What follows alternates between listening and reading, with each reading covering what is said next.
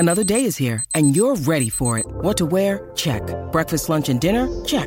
Planning for what's next and how to save for it? That's where Bank of America can help. For your financial to-dos, Bank of America has experts ready to help get you closer to your goals. Get started at one of our local financial centers or 24/7 in our mobile banking app. Find a location near you at bankofamerica.com/talktous. What would you like the power to do? Mobile banking requires downloading the app and is only available for select devices. Message and data rates may apply. Bank of America N.A., member FDIC. When you need mealtime inspiration, it's worth shopping Kroger, where you'll find over 30,000 mouth-watering choices that excite your inner foodie. And no matter what tasty choice you make, you'll enjoy our everyday low prices, plus extra ways to save, like digital coupons worth over $600 each week. You can also save up to $1 off per gallon at the pump with fuel points. More savings and more inspiring flavors make shopping Kroger worth it every time. Kroger, fresh for everyone. Fuel restrictions apply. With threats to our nation waiting around every corner, adaptability is more important than ever. When conditions change without notice, quick strategic thinking is crucial. And with obstacles consistently impending, determination is essential in overcoming them. It's this willingness, decisiveness, and resilience that sets Marines apart. With our fighting spirit, we don't just fight battles, we win them. Marines are the constant our nation counts on to fight the unknown. And through adaptable problem solving, we do just that. Learn more at marines.com. A Scottish football podcast that isn't obsessed with just two teams, niche nonsense, or surprisingly brilliant. You decide. The Terrace Scottish Football Podcast. The cult Scottish football podcast now adapted into a hit TV show. Search the Terrace Scottish Football Podcast on your chosen podcast player now. The summer is behind us already. How did that happen? And I'm sure we can agree it's been the strangest one ever. Thankfully, we have the return of football to provide much needed normality as the nights draw in. To celebrate this, Beer 52 are generously offering free beer to you while watching your team from the comfort of your own home. They are offering 8 craft beers, sourced and curated from the best breweries on the planet for free. All you need to do is go to www.beer52.com/Chels and just cover the $5.95 for the postage. Beer 52 is the world's most popular craft beer discovery club with over 150,000 members that they send a brand new case to every month. Every month's case has a different theme. Past themes have included beer from New Zealand, South Africa, Korea, and all over the USA and Europe. As an independent British company, Beer 52 are passionate about the UK craft beer scene, which they continue to support during this difficult period. If dark beer's not your thing, you can simply choose the light option, and your case will come with the award-winning beer magazine Ferment and a tasty snack. Don't worry though, if you do change your mind, you can pause or cancel your account at any time. Just go to beer52.com/Chels to get your first case of 8 beers for $5.95. That's beer52.com/Chels.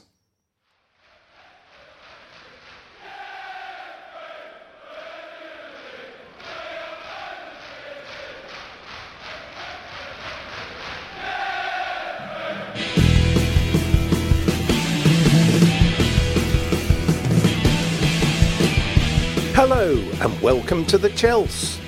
You know, I was thinking about titles for this week's show and looked to the weekend's football and reactions for inspiration. I was inspired by the feelings shared across social media, the calls for the manager to go, the cries that he's not up to it, the demands that enough is enough, people really losing it. And so I found my title, and I'm only saying what many of you are thinking. Guardiola Out. Hello, Mr. Saunders. You're with me. You're the Iceman of opinions to help me deal with white hot plethora of reactions we're getting across into the internet over this last week. Please let me know how you are and that everything is normal and sane at the moment. Fraudiola. Yeah, I'm all right. I'm fine. It's all good. You know, autumn's here, isn't it? we pivot into a sort of autumn-winter period where it's all about football, but it's all going to be a bit weird, isn't it? It's all going to be a bit odd. Sort of coming to terms with what it's going to be like over this season. And we've spoken about it before, haven't we? The inability to go to games, the inability to kind of interact with other people. So it's going to be really strange. But all my focus will be on the season now. Yeah, I mean it is odd, and we're just about to head into that 2 weeks international break, which I always hate the first international break. Stupid international break. Oh, it just drives me nuts. Are you an England fan? Are you like a big, wear your England shirt England fan?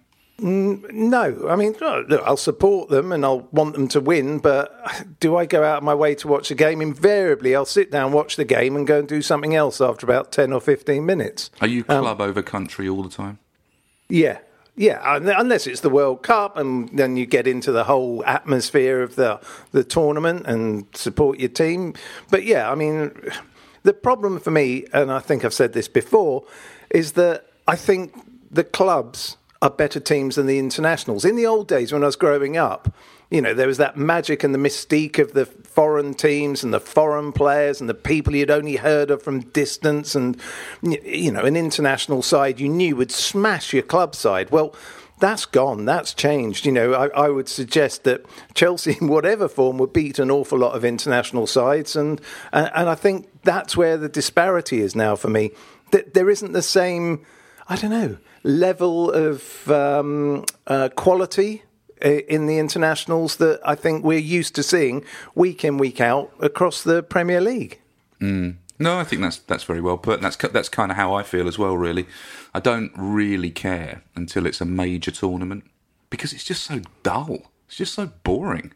And the lack of jeopardy, the lack of anything to play for until it's a sort of major tournament.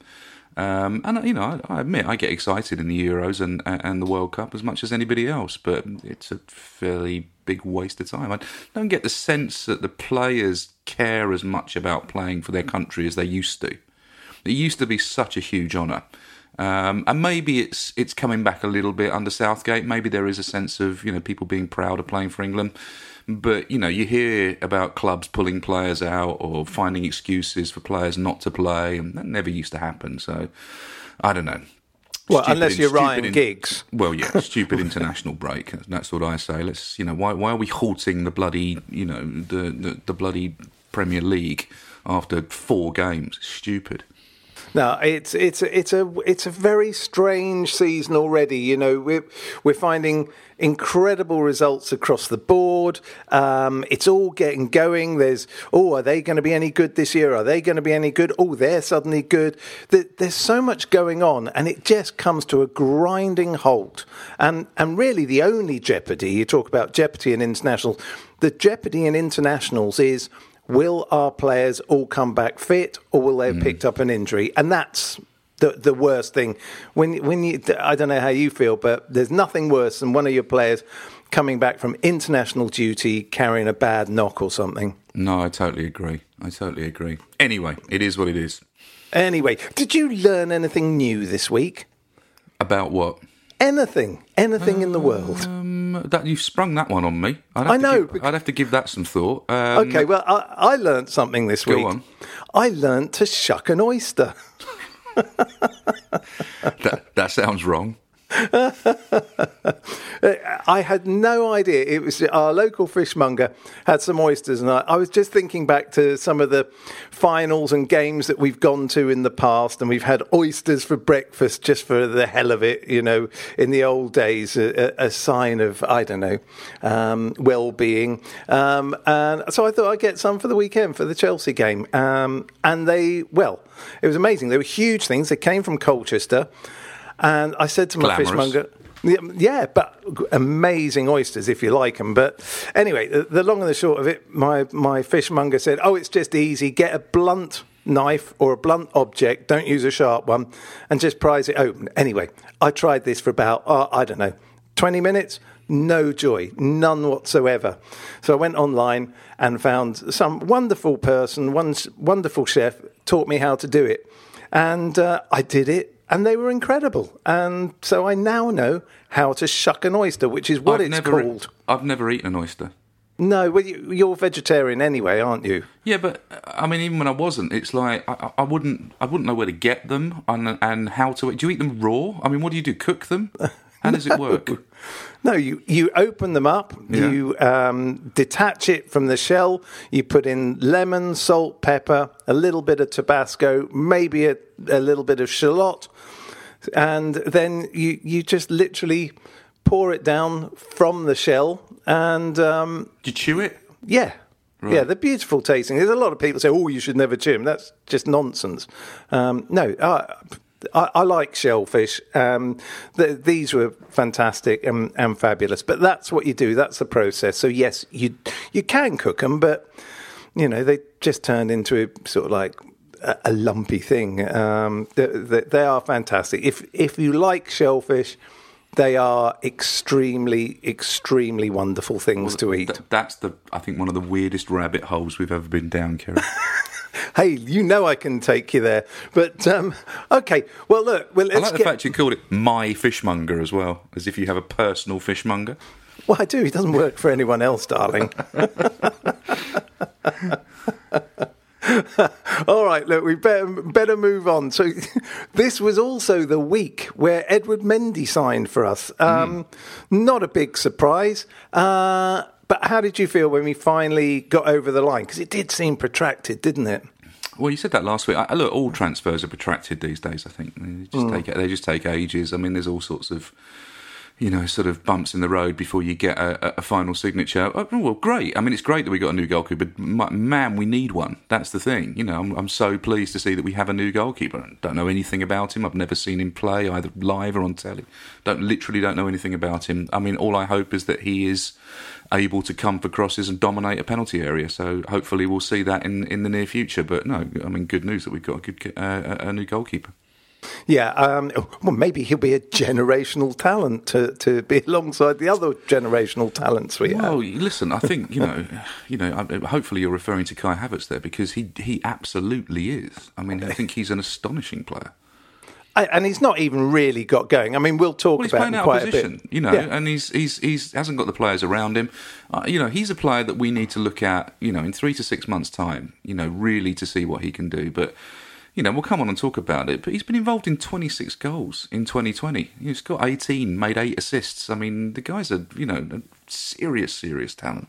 Yeah, and as you say, we'll come on to him later, but I also love the fact he looks calm all the time. He's calm. You can see him weighing things up and getting to understand the game, but we'll get to him. But back to Mendy, I'm glad he's signed. I would have thought it was interesting, the amount of people saying, get him in the side straight away, and of course that's not going to happen. But he could play in the Cup against Spurs this week, I think. Mm-hmm. I have a feeling that they need to integrate him sooner rather than later. I don't know how you feel, but I think we need to get sight of him as soon as possible, because I don't know whether we can actually just put him straight into the team for a Premier League game. I think he needs to go in via the Cup and then have a good game, and everyone can go, yeah, now he goes in. Yeah. How do you feel? Well, I mean, it's down to the manager, isn't it? I mean, the manager's got to have confidence in him and got to have confidence that he understands what they're trying to do and understands the players in front of him and has some level of relationship with them. So, yeah, it makes sense to perhaps blood him tomorrow night against Spurs and then have a look at him against Palace if that all goes well. So we got the transfer window closing next Monday. Do you expect to see us do any more business? Are you happy with what we've done? And we surely need to get rid of some now, don't we? We need to get a few quid in. Well, very, very happy with what we've done. Anybody that says we aren't happy with what we've done, and I don't know what planet they're on. It's been an incredible transfer window for us, and one that I think will have ramifications for a long time to come. Will we do any more business? Well, there is the talk of Declan Rice, isn't there? So we'll see. I don't know. I don't really like to speculate. I don't know about these things. Would Declan Rice add something? He played very well in the last couple of games I've watched him play. There is that element of we're buying him to be a centre-back when he's not a centre-back type of sort of strange question. So, I'll trust Frank Lampard on that one. If he thinks that he's the right player for that position and he wants to buy him, then absolutely, then fill your boots. Let's see what happens. In terms of getting money in, I don't care. That's the club's business. I don't care about getting money in. I don't think about the money. Anybody that thinks about the money is a bit weird. It's not your money. It's not, it doesn't affect us. If Roman Abramovich wants to spend his money, or, the club needs to get some money in, that's fine. I guess it impacts the financial fair play thing a little bit, but, I presume there's a plan in place, so I don't get hung up on that. Should players leave for their own benefit? They probably should if they're not going to play. We should probably put some players out on loan. Other players probably aren't going to get anywhere near this side, so probably should leave. But again, that's up to them and the club. I'm more interested about who's coming in than leaving. Yeah, and I'm more interested about who's on that pitch and when we see certain players. So, I'm with you. I don't care what the club do with the money. If it's the right player, great. If it's the wrong player, get rid of. People who get hung up on the money are weird, aren't they? I mean, it's like, they are. Really, who cares? It doesn't matter. I mean, unless you're some, forensic accountant who's going to sit down and tell me that, we're going to get absolutely screwed on financial fair play and end up with another transfer window, then I'll listen. But if it's like, well, we've spent all this money and, we could have... Why? It's like, just buy the player and be happy about it. Yeah, I'm with you. I'm with you on that. Let's just go. Let's go and support the club. I don't care how the machinations work. That's all we're trying to do is improve the team, and that's the be all and end all. Yeah. If we improve the team, you get happier, I get happier, and so do all the other miserable people out there. We all get happier. So the last time we did this, the last time that we went out and made a really, really big statement in the transfer window in 2004, was the foundations for a decade of incredible success. Whether we can do that again, I don't know, but it's very, very exciting that we have put in some foundations that could lead to us re-establishing ourselves at the top table. So, fingers crossed that'll work. And, people need to calm down and relax and realise that this is a process and that it takes time to mature and to embed and to figure out and keep their eyes on the prize, which is the long game here, which is hopefully in years to come, this will pay dividends and we'll be able to compete at the level we know we can. Yeah, and also, they're wise words, mate. It's absolutely true. People are already losing. That's why I was alluding to the whole thing at the beginning. People are losing their minds over stuff where we're so in the infancy of seeing. Look, of course, I think I saw something that you wrote about, we don't need to attack Frank, but we surely can critique him and analyse what's going on, because I think he's making mistakes as well as doing some really good things. He's learning, and we have to... Look, you either give a manager time to learn certain things or you say, no, he's got to go. Now, I'm not going to go for the latter. I'm going to go with the former. I think he's having to discover ways of doing it. He's got the new coaching in place for the defence. He's got Petr Cech in to be now helping out with the goalkeeping. He's aware where the problems are. We just need to see how it becomes addressed. And I think we'll talk about that further on down the line about the defence and maybe leave it for the moment. But he's got to work out his jigsaw, doesn't he? Well, he does. And, what I did say was those people that are calling for Frank Lampard's head after 3 Premier League games are idiots. There's no other word for them. They are just idiots. However, that's not to say that you can't critique, as you say, Frank Lampard. You can't sit there and analyse and reflect and think about some of the things he's done, have an opinion on that. That's critique. That's not abuse. That's having an opinion and looking at it and going, is that good enough? And if you refuse to do that because he's Frank Lampard, you're also an idiot. Because, you can't just go into this blindly and go, well, he's Frank Lampard, so therefore he's untouchable. There have to be KPIs. There have to be key performance indicators. He has to have a set of targets that with this much money spent and this much resource given to him and the team that he's got, he has to have a set of targets that say this is the minimum that we expect from you.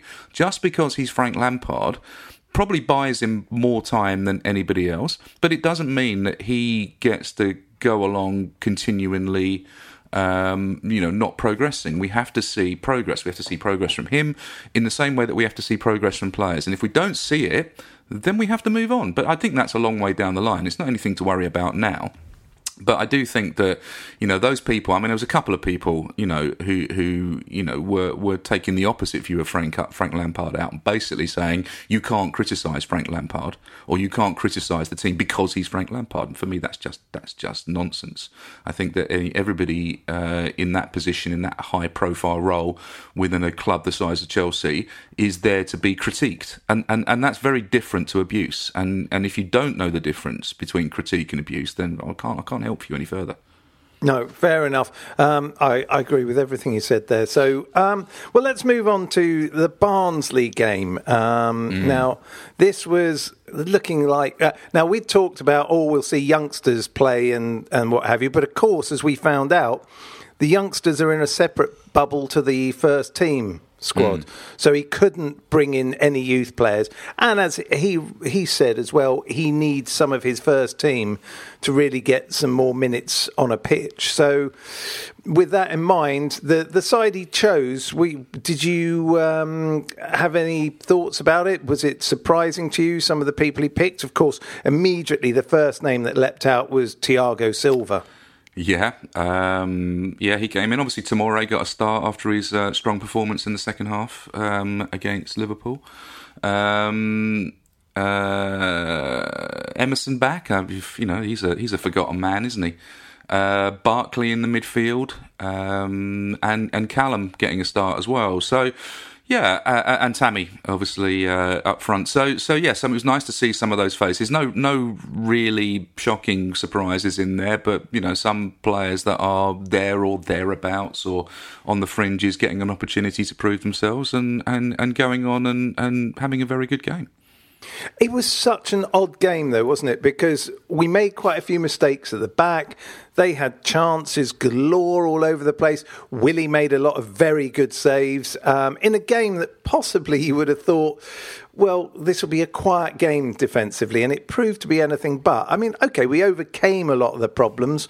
And there were individual mistakes, as we saw with Thiago Silva.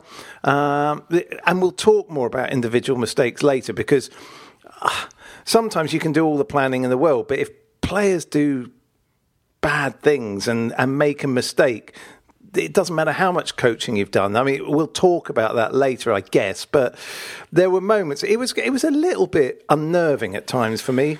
Well, Thiago's real mistake came against West Brom, didn't it? It didn't really come in this game. He was okay in this game. So, he gave the ball once to them, which set up a really good attack, didn't he? Yeah, but it didn't result. What I'm saying is, it didn't result in a thing. But yes, you're right. It was a bit rusty. They had 9 shots on target, which is significant, as you say. We only had 11. We managed to score 6 goals, and they didn't get any. So, it was a funny old game. I thought we were pretty clinical. Probably could have had a few more, to be honest. The real standout thing from this game was Havertz's hat trick. I think. I thought he was amazing and looked ruthless in front of the ball, which is great. It's his first hat trick, first senior hat trick. And did you know that in Germany, that wouldn't count as a hat-trick? Why? Because in Germany, it's only a hat-trick if it's left foot, right foot and header. Oh, that's nonsense, isn't it? Yeah, it is, but that's how they play it. So he must be really happy he's over here because he's now got a hat-trick. Well, that's a perfect hat-trick. That's not a hat-trick. Hey, go and speak with the German nation. Well, I will, as soon as I've finished getting on the phone to Angela Merkel. And having a conversation. Angela, never mind the European Union and all of that. Never mind this Brexit. Left foot, right foot head of bollocks, Angela. I tell you, it's the other good thing for me. So has he scored 3 goals in a game in senior football, or is it just a hat trick? The stat I read. No, he's never scored. He's never scored our version of a hat trick. Right. Okay. In senior games, so no. But to be fair, I would say absolutely spot on that he was clinical. He looked ruthless, I think was the word you just used. He looks to me as though he's one of those players, if he has the ball, more often than not, it will go in the net if he's within sight of it. Do you know only 3 players have been involved in more goals in the top 5 European leagues? Do you know who those 3 players are? Azpilicueta. I don't know, no. Lewandowski, Messi and Ronaldo. Yeah. I mean, he's in pretty good company there. So he's a show pony. Show pony, yeah. No, I thought he was great. Listen, it's Barnsley. We're not going to get overly excited about beating a team from a lower division in the EFL Cup, the Carabao Cup. But he can only play what's in front of him. And I thought the opportunities that he had, he took very well. I thought he looked composed. I thought he looked charismatic. I think he is the real deal. And I'm going to nail my colours to the mast on that one. And you can come back in a year's time if he has an absolute shocker and remind me of that. But everything I've seen from when I've watched him play in Germany to what I'm seeing him now in a new team playing slightly out of position on occasion just says to me he's the really him and Werner are really exciting. Obviously we haven't seen Ziyech yet, so we'll see. Yeah, and what's really interesting is that I don't think he's even slightly got going yet, and he's still finding his feet. But what you're seeing is, here's a player who's got the talent. He is going to do well. The other good thing from the other night was getting, there's a slight frustration that Werner's not off the mark, but conversely, we saw Tammy get off the mark. And I've been intrigued to see how Tammy fits in or works with everyone. I think he was one of those players, he will become a better player.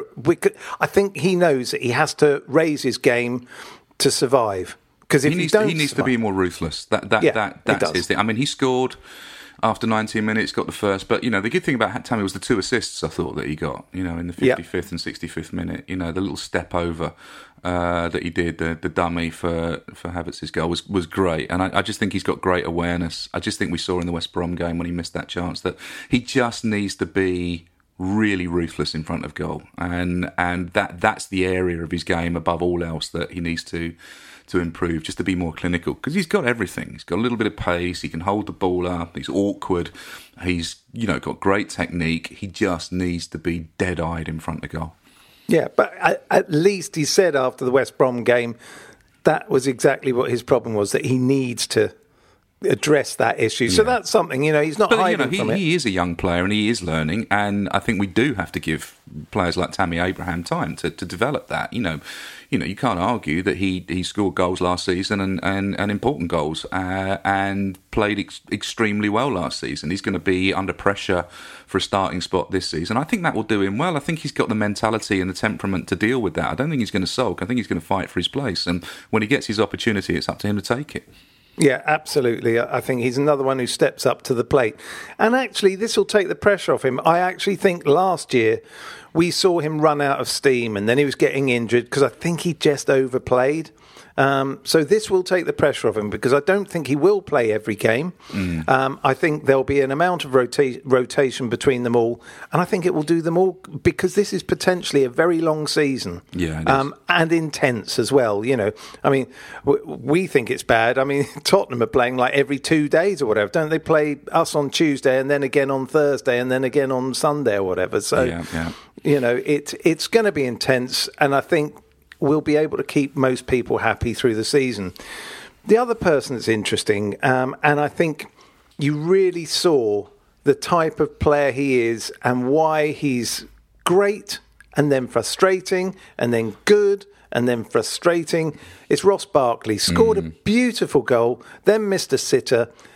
I think you texted me and said, he's at an age now where he can't change. He is going to be this variable, is kind of what you were saying. To be fair, that's my son's line. My son said to me 2 things. He said that this is Ross Barkley now. That you're not going to get another Ross Barkley. He's not going to develop. So I think that was quite insightful. And he also said, the thing about Ross is that he does do this really good stuff. He does look really good. He can be dynamic. He does make things happen on occasion, but he's just not efficient enough with the ball.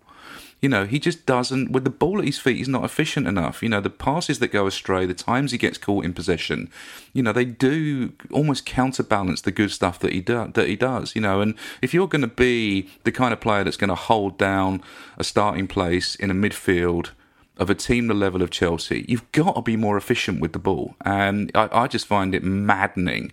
I mean, I thought that but it was my son who kind of clarified and articulated, you know, my frustrations with Ross. It's about efficiency, and I just don't think he has it. He does make things happen. He does. You know, he does score, which he did, and you know, he can create things, and he can be dynamic, and he can be a tempo player, and all those things are important. But if you give the ball away in difficult areas, or you don't track, or your passes go astray, or you miss chances, you know, all of that kind of outweighs the good stuff for me. I just don't think we're going to see Ross reach the level that perhaps we thought we would when we signed him. And I know that's harsh, but that's watching him for a couple of years now, and I've just come to that conclusion now. But he is a player you keep in the squad, isn't he? Because if he's happy to be in the squad, I mean, if he's happy to be the kind of player that will get games like this or come on as an impact sub, you know, as you say, it's a long season. You know, if the manager says to him, look, you're probably not going to start every game, but we will use you sparingly throughout the season and you will have a very specific role. I mean, in baseball terms, you know, we'll go to the bullpen and pull out a closing pitcher. You know, if you're going to be that kind of player. What on earth does any of that mean? It means that in a baseball game, you know, when it gets to the very end of the game, obviously if you've got a pitcher that's been pitching, you know, the guy that throws the ball, the pitcher, you know, the whole game, his arm's going to be tired. So at the end of the game, you would go to what's called the bullpen when they've all been warming up and bring out a fresh pitcher with a fresh arm who's going to come on and close the game out for you. You know, and if Barkley's going to be the kind of player that can come on after 70 minutes and, you know, play 20 minutes of high-tempo football and do what Ross does, you know, to close a game out and perhaps nick it, then yeah, of course I'd keep him in the squad. But I wouldn't keep him in the squad as a automatic start in midfield. Well, I think that's one of Frank's biggest dilemmas, is working out that midfield. And I do think everything's changing from game to game. You know, 1 minute you've got Kante, Jorginho and Kovacic. Next you've got Kante on his own. Then you've got Kante and Kovacic. Then you've got Kante on his own. He's really trying to work out the balance. And I think people like Ross Barkley, they're not going to feature in whatever the midfield ends up being. And I'm talking about that sort of defensive position, the single pivot, the double pivot, the triple pivot. Much pivoting. It seems to me that, you know, and maybe I'm just, you know, being very simplistic about it, but the front three is going to be, when they're all fit, Pulisic, Werner, Ziyech. The midfield three is going to be Kante, Havertz, and then Mount / Kovacic, or Kante / Mount, depending on the game. And the back four's still a bit of a disaster zone that needs sorting out. But, you know, if you look at that midfield that I've just said, Barkley doesn't get anywhere near it. You know, Ruben Loftus-Cheek doesn't get anywhere near it. Billy Gilmour, when he comes back from injury, he's got work to do. So, you know, yes, there will be room for these players to play, but, you know, I think there's only maybe four players that can get into that midfield week in, week out, if they're all fit. I agree. Because I don't think Jorginho is going to be in a lot of those midfields either. You know, unless it's a very specific game, because he's a very specific player. Yeah, I agree. And we need to work out the right players to connect the midfield and the attack. Once we start playing Havertz as a 10 with three players ahead of him, you know, when you've got two proper out-and-out wingers, a proper out-and-out striker and Havertz as a 10, then you'll start to see Chelsea Football Club tick. Yeah, and I think Mount will be in and around pretty much all season. They connect well already. They've got an understanding. So he likes Mount because Mount's a workhorse and Mount's got energy and he trusts him and he trusts his decision making. And, you know, if you're a manager, you need players that you can trust. And he knows that, you know, that Mount will go over the barricades and give him 100%. You know, he knows that there's no quarter given with him. So, I mean, I totally get why he loves Mount, and I'm a big Mount fan as well. I just think that there's going to be some competition between those kind of four key players that I mentioned, I think.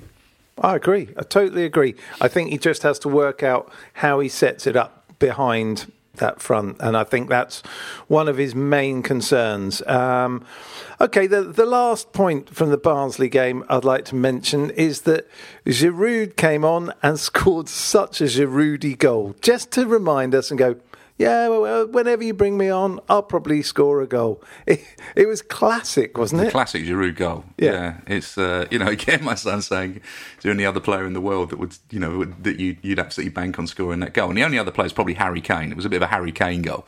But, apart from that, Giroud does what Giroud does. And he seems to be very happy to be coming on and playing that part. And, he's another player that's not going to start ahead of Werner and Abraham. To be honest, he's going to be third choice striker. But, in certain games where we need to, maybe need to make something happen, or we need to lump the ball into the box, or we need someone to hold it up, then he's a great player to play on. And if he's happy to play that role, then I'm delighted that he'll stay. Yeah, he offers options, and that's what you want. You want. We're now in the time of this Chelsea squad whereby the backup players need to be good enough to probably be first team players elsewhere. So it's all about separating the wheat from the chaff and making sure that you can find a way to keep them all happy. What you need is backup players that when they come on, you don't think it's a downgrade. Yeah, exactly. you actually think it's an interesting new option. I mean, if you look at those teams that do have lots of backup, Man City, United, Liverpool to a degree, when those players come on, you think, oh, that's not a downgrade. That's just a new bit of thinking or a new option. As with some of our players, I have to say, when they come on, you think, oh, well, okay, that's not as good as what they're replacing. You need those kind of like for like replacements. Yeah, but we're getting closer with the people. We are getting a lot closer. Yeah, absolutely. No, I'm not slagging off any individual players. I just think we're not at the point now we were 2004, 2005, where you take Makelele off, you put Essien on. It's that kind of situation. You take Drogba off, you put Anelka on. You get you've got those brilliant like for like replacements where you just think, oh yeah, well that's just as good. I mean, if I was an opposition player, I'd be terrified with that sub coming on. Yeah, absolutely. All right, well, that concludes our discussion about the Barnsley game, and it's now time for this commercial break.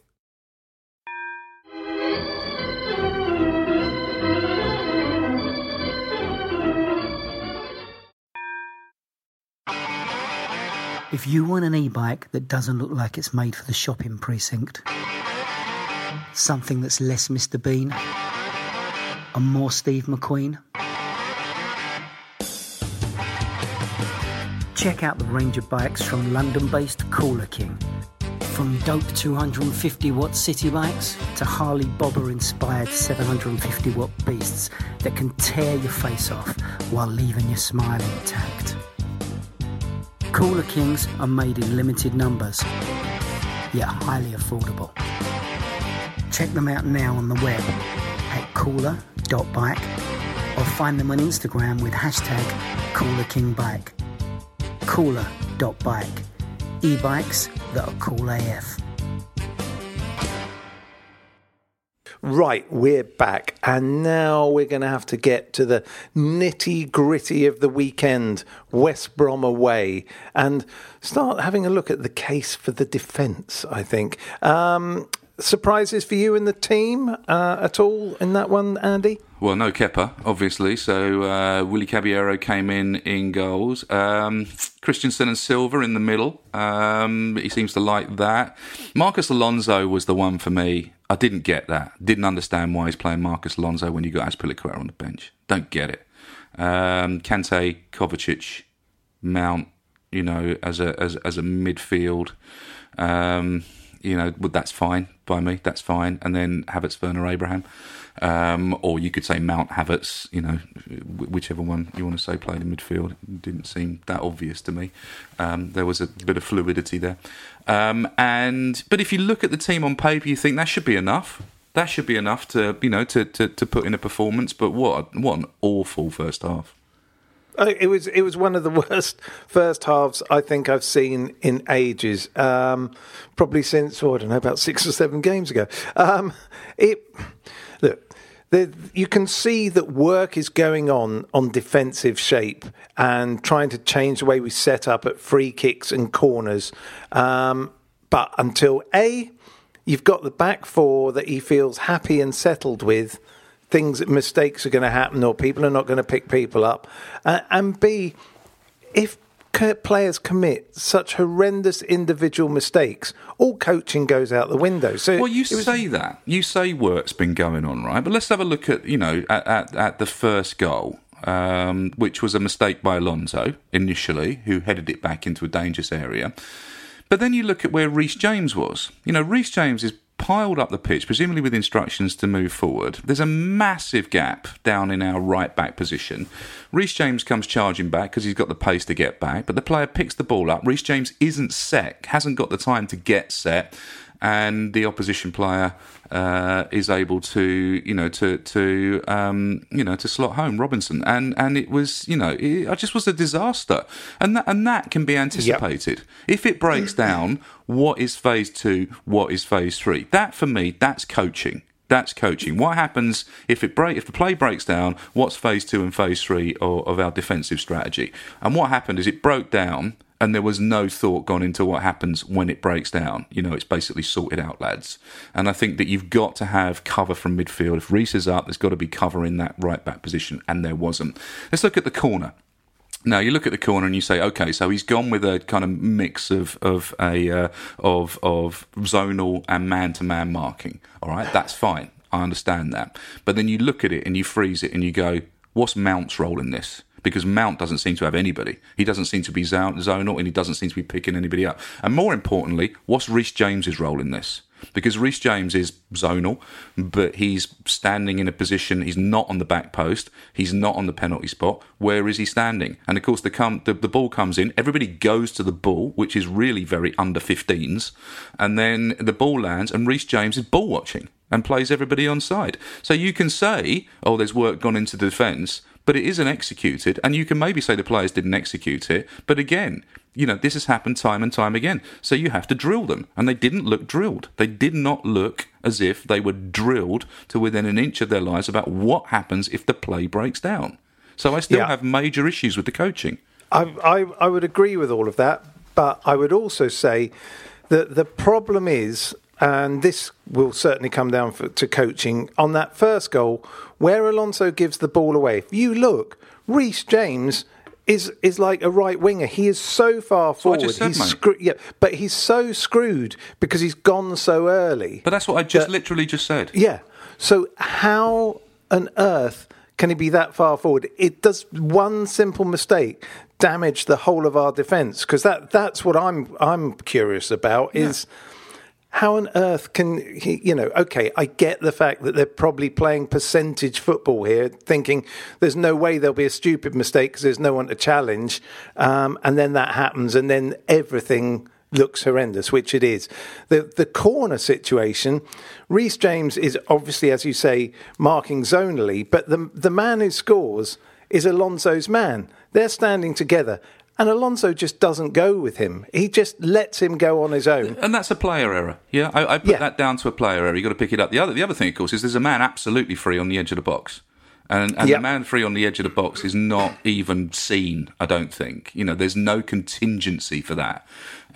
So these are things that, even as the most basic coaching that I've done of kids, you do say to kids, if there's a man on the box, this is your job. You have to hand him over, hand him on, and then you take the responsibility. The ball had gone to the back post. There's nobody there. I think just if you want to depress yourself, go and look at the highlights and freeze it. Freeze it as the ball comes over, and have a look at where the Chelsea players are. And what their trigger movements are. And trigger movements are all towards the ball, which allows the man on the edge of the box to move. It allows Azpilicueta to lose his man, and it means that Reece James is left in no man's land ball watching. It's not good. It's not good, and it needs to be sorted out. Yeah, and I still maintain at this moment in time, the worst offenders look like fullbacks. And now we saw a sight of Chilwell in the Barnsley game. Do you know if he had a knock or something? Because I was surprised that we didn't see him even on the bench against West Brom. Because he looked quite useful. He's still. I don't know if he's got a knock, but he's still coming back from a fairly serious injury. So maybe he's just giving him some game time, letting him recover. bringing him back. I mean, it's probably sensible. I don't know is the answer. Yeah, but he looked quite the sooner he useful. comes in, the better. That's exactly my point. Well, he put a cross in for Giroud's goal, didn't he? So yeah, exactly. For me, Alonso is such a troublesome player because once he gets caught out, that yellow card that he got because he was completely, the guy just walked past him. Really, there was no chance of him catching up with him. But when he gets that mindset where he gets the hump, I said he's going to get sent off if he stays on for the second half. My problem is that they can't play in a 4. They're not right back and left back. Reece James is, to use your word, troublesome as a defender. Yep. I don't think that he has the mindset. Probably has the ability, but he doesn't have the mindset and the muscle memory to play as a right back. He's a wing back, and Alonso's the same. Alonso and Reece James in a back 3 are excellent because their movement up the pitch, their touch, their ability to get the ball in, their vision, all of that stuff is brilliant once they're over the halfway line. But when they're in our half, they're both liabilities. They're liabilities in a back 4. I'm sorry to say, I know there's a lot of love out there for Reece James, and I do think he's an exceptional player with exceptional potential. But he has to learn how to play in a back 4. He needs to be coached how to play in a back 4 because at the moment I have major concerns. I mean, Alonso's dead man walking. As soon as Chilwell's fit, Alonso's not really going to get anywhere near that left back berth. He'll be used as if he stays, he'll be used as a squad player. I think, with Azpilicueta and Chilwell ahead of him.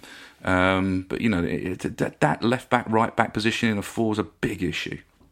Yeah, I totally agree. I think it's something that's coming to light the more we see them play.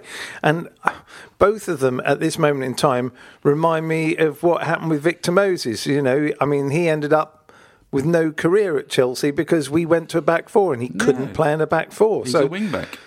Yeah, Reece James. He was a winger that was turned into a wing back. Yeah. But at least Reece James is a defender. So.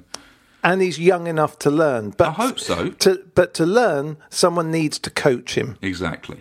I would agree with that. Now, centrally, we had sight of Tomori and Silva against Barnsley looking pretty okay together. Again, problems were more from the flank or an individual mistake here and there. So were you surprised that suddenly Christensen comes in against West Brom? And does this mean that actually the next game we'll see Silva and Zuma? Is he still trying to discover through game time who his centre-back pairing is? How do you feel about the way it's obvious that he is going to set his stall out to start Silva? Silva is going to be one of his main players, so he's now looking for an other to join him. Yeah, we're not going to judge Thiago Silva by his horrific mistake that he made against West Brom. I mean, mistakes happen. I mean, we have to just draw a line under that and move on. I mean, the key here is don't keep making the same mistakes. We can forgive anybody a mistake, however bad it is. But if you keep making the same mistakes, it becomes an issue. I don't think he will. He's a hugely experienced, very talented footballer. So I think he will stick with Silva, and I think Silva does bring a calmness and a maturity, or will bring a calmness and a maturity that back four that we know he will. The issue is who plays next to him. But he needs to decide that. He can't keep chopping and changing it. We need a settled back 4. And we need once we've now we've got a new goalkeeper, we need to have a first choice back 4 because they need to learn to play together. They need to get that telepathic understanding that all the really good back 4s have about where to be and who covers who. And if you keep chopping and changing it, it just makes it difficult. I know there is competition for places back there with Tomori and Christensen and Zuma, but he has to settle on who he wants. And I know that maybe in certain games you want a little bit more pace to counter the deficiencies of Thiago Silva's age, and I understand that, but he's got to start making decisions because at the moment it's chopping and changing too much. I totally agree. I thought that just maybe he'd have seen enough from Tomori with him to go, OK, we'll give them a run of games. But he changed to Christensen, which would imply that out of all of them, Christensen is the one he's going to bank on. Tomori wasn't great against Barnsley. No, it's that classic. He wasn't. He had two or three mistakes in him, which we've always said, Yeah, and this is the thing. It just so frustrated me that the first one he did, and I went, oh no. after everything we say, he just goes and proves the case in point. I agree with you on that. I think he's going to go for Christensen alongside him. That seems to be for a while anyway, but I totally agree. We need continuity, especially in the defence. There's going to be enough mixing and matching up front anyway when everyone's fit, and he'll be, nipping and tucking the side and what have you. We can't have it all over the pitch. That one thing is, I absolutely agree with you. Get your goalkeeper in place, get your back four in place. Everything else will drop into place once everyone goes, it's okay, the boys at the back will deal with this. That's what we're missing, that confidence in defenders. Check, Ferreira, Terry, Carvalho, Cole. Oh, God. When we had that, it was like you knew that was going to be the defence and the goalkeeper. You knew that we wouldn't concede any goals. The Stamford Bridge would be a fortress because those players knew how to play each other. The defence was sorted. It was up to everybody else up front to win the games. Yeah, when you say those names in that order, it's like the sound of sunshine. And hopefully we can get that again, with a bit of tweaking and a bit of patience and a bit of development. And as you and we say, some really good coaching, we can get to a point where, it can be, hopefully, Mendy, James, probably Silva, not long term. But, one of the others and Chilwell. It's the way to go, isn't it? That's the problem. Yeah, for sure. There is a way to go and we have to be patient. So who would you pick alongside Silva? And say, right, the next 5-6 games are for you two? Well, our best defender alongside Silva is Zuma, I think. I think he's the best centre-back, of the others. But does he offer enough counterbalance to what Silva is? Will he be able to cover? Has he got the pace? Has he got the groundwork that we need? It's very difficult. I probably would go for Christensen. I probably would, and hope that both of them raise their game because I think together that's the sort of obvious partnership with the complementary skills that they bring. I also think for Christensen, this is his opportunity. This is it. He's now going to. He can't look around and go, well, I don't gel with so-and-so, he does this, he does that. He's alongside an established defender who he has finally got someone he can look up to and accept as an international defender who's done so much in the game. This is his opportunity to show that he is a man that we always thought, when we first saw him, we talked about him being a future captain of Chelsea. And it's been so stuttering over the last few years. And, he's been unhappy about not playing all the time. Well, now, isn't this the opportunity for somebody to go, I am the centre half that is going to play alongside Thiago Silva. This job is mine. And it seems to me that he is the person who has been elected to potentially start to prove that, and he needs to do that right now. This is not a drill. This is not a drill. It's not practice games anymore. This is the real deal. Every game is an audition now. Every game you have to do it. You're not a kid. You're not a development player anymore. You're a blooded Premier League player. You need to go out there and prove that you're good enough to hold down a position in the middle of Chelsea's defence for years to come, or move on, and we'll find someone else. Because we can't keep doing this 1 step forward, 2 steps backward thing. No.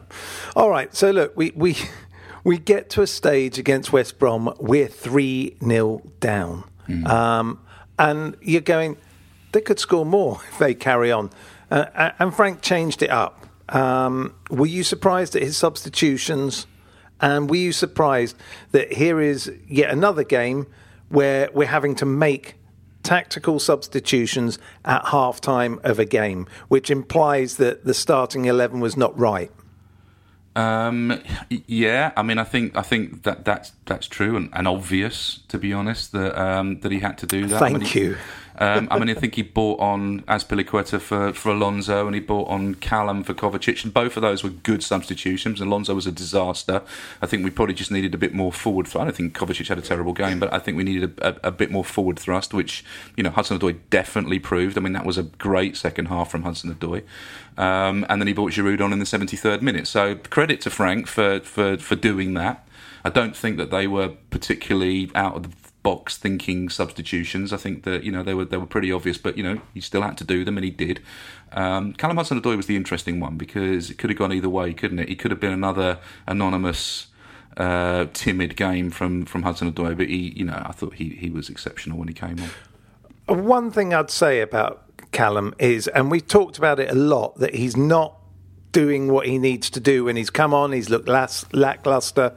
Well, to be fair, the one thing we saw that was different was that he was allowed to play on the left this time. Yeah. And it was a revelation remembering what he was like when we first saw him on the left.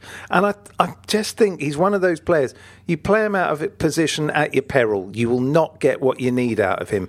He was fantastic on the left. That is the boy that we were all desperate to sign a new contract and not go to Bayern Munich, potentially. Well, the interesting thing about him being on the left was not just being on the left, but taking people on the left, because the problem with him playing on the left in recent times is that he just cuts inside, and it's easy to defend against. You just put two men on him, and he cuts inside, runs into traffic. When he takes people on, he becomes a completely different player. And I think that's confidence. And, what I've said about CHO in recent times is he just doesn't look like he likes playing football. He just doesn't look like he enjoys it. And there's no joy in his game. And I think that there was a little bit of a spark about him on Saturday. And I think that it really showed. And that's the player. And I want to see him do that. I want to see him string it together. I want to see him put a bunch of consistent performances together before I start saying he's the second coming, because I've still got reservations about his mentality and his temperament and his fitness. But if he can string that together and prove that he wants it and that he deserves it and that he can impact a game when he comes on, nobody will be happier than me. No, absolutely. Well, I just think it looks like bring him on the left. That's where it works for him. It's just where his comfort zone is. And no more auditions. He's another one. Bit like, Christensen. A bit like Christensen. There's no more auditions. You've got to do it now, Callum. You have to. You've been given your opportunity. You've got to grab it with both hands, and you've got to prove that you can take a position off of Christian Pulisic or Ziyech, because they're going to be in front of you at the moment. Yeah, and you'd have to say that Werner and Havertz kind of had quietish games, but little things they did, they were just magical. The way Havertz is just so calm in the middle there, and he just pushes the ball through. He's intelligent, isn't he? No, he's very intelligent. Yeah, really good. Another assist for him. I just think I can't say it enough. When we put the players around him and we start purring, he's going to be an exceptional player. I really believe that. And Werner, I'm all right. He missed a really good opportunity. I mean, that's the thing. We could have had 2 goals in the first half if Abraham and Werner hadn't missed their chances. So, it is about ruthlessness as well. We do talk about the defence a lot, but we've also got to be really ruthless about things. Yeah, I agree. And somebody who looks as though his head never goes down is Mason Mount, and his goal set us on the way. I was looked like a deflection, didn't it? But it really, there was no one near it. It did, because of the way the flight of the ball was really odd. It was almost like it had hit a knee and gone up. It was incredible, wasn't it? The goalkeeper didn't move either, did he? Which always is an indication of a deflection. But it didn't. It was great. Yeah, and he looks made for this company. He looks that he has to really be pleased with how he's thriving. He's responded to the quality of player around. Now, we know that top players will either show up players who are not good enough or will raise other players' games. Yeah, he needs to add assists and goals to his game, but, otherwise he's fantastic, and I think he will. I think if he starts to up his goal count and his assist count, then I think that he becomes a special player. And at the moment, he's a good player and needs to be a great player. Yeah, I'd agree, and it was great to see our 3 goals come from academy players, and Mount, Hudson-Odoi, and Tammy Abraham, and Callum's goal was a thing of beauty. Beautiful. Wasn't it? I mean, lovely build up and great finish. That is the sign of what we've got to come. Yeah. These players have played together with each other for 2.5 weeks or something. I've got no doubt that we're going to score a ton of goals. My concern is whether we're going to let in more. I think that's most people's concern. I don't think we've got any doubts that we've got the firepower to bang goals in. It's a question of whether we can stop them in the other end. Well, at least we've got players ready, already bought. We're just waiting for them to get up to speed and fitness to drop in and hopefully give us some answers. It's not like last year where you and I are scratching our heads, getting angry about going, oh, Rudiger's not the one. Oh, no, Rudiger is the one. Oh, Zuma's not the one. Where's Rudiger? Zuma is... Well, I think he's gone. It's ironic, isn't it? Bless him, that he was the one who welcomed Werner and Havertz to the club and was apparently quite helpful in getting them over here as well. I think he's turned into Christian Panucci.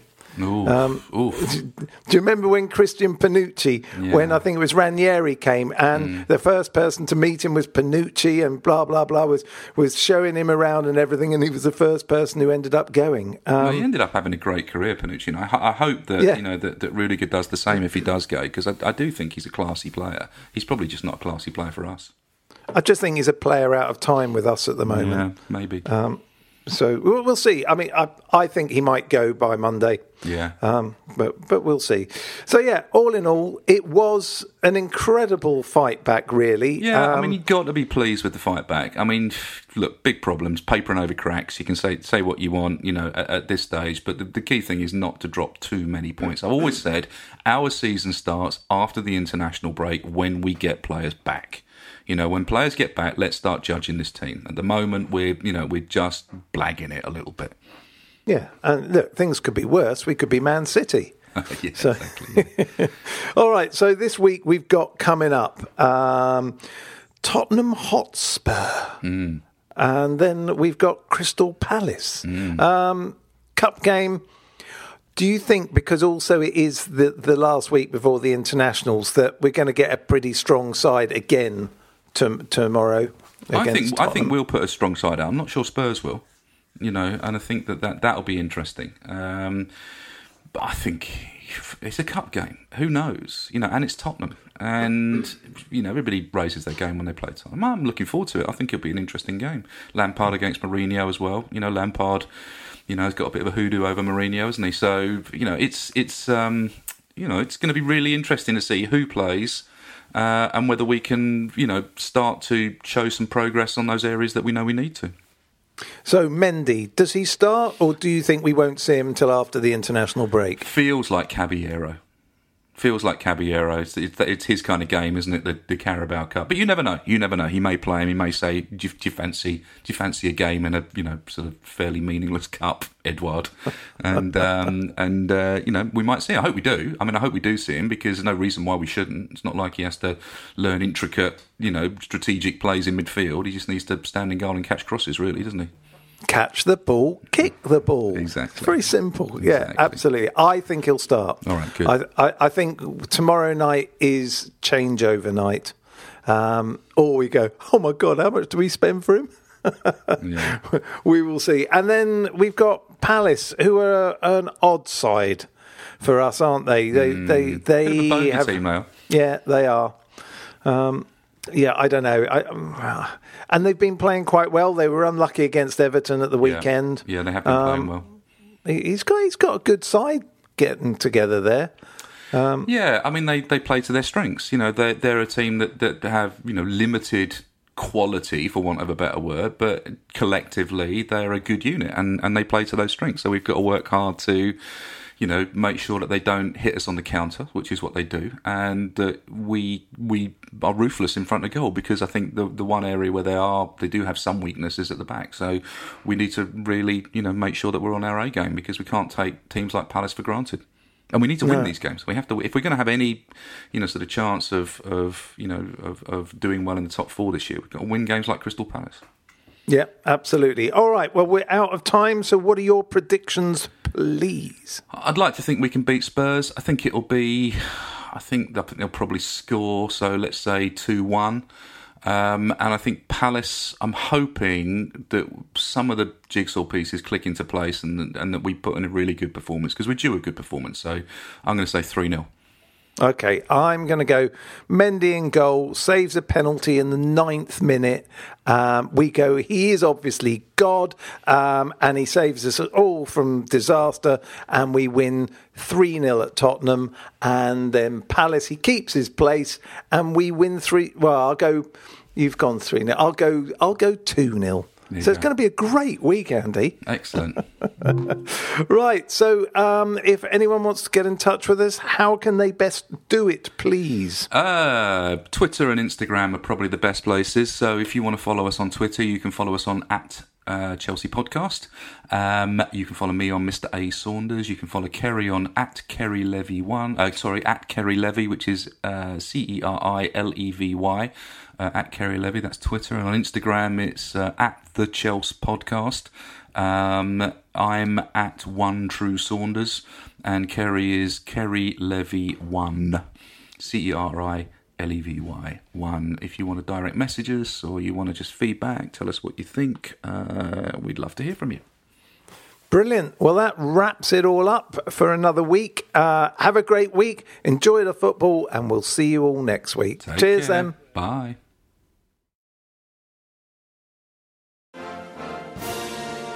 Wasn't that a great podcast?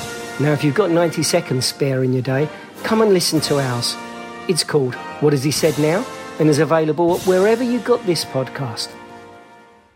You're going to lose a number of people to the flu.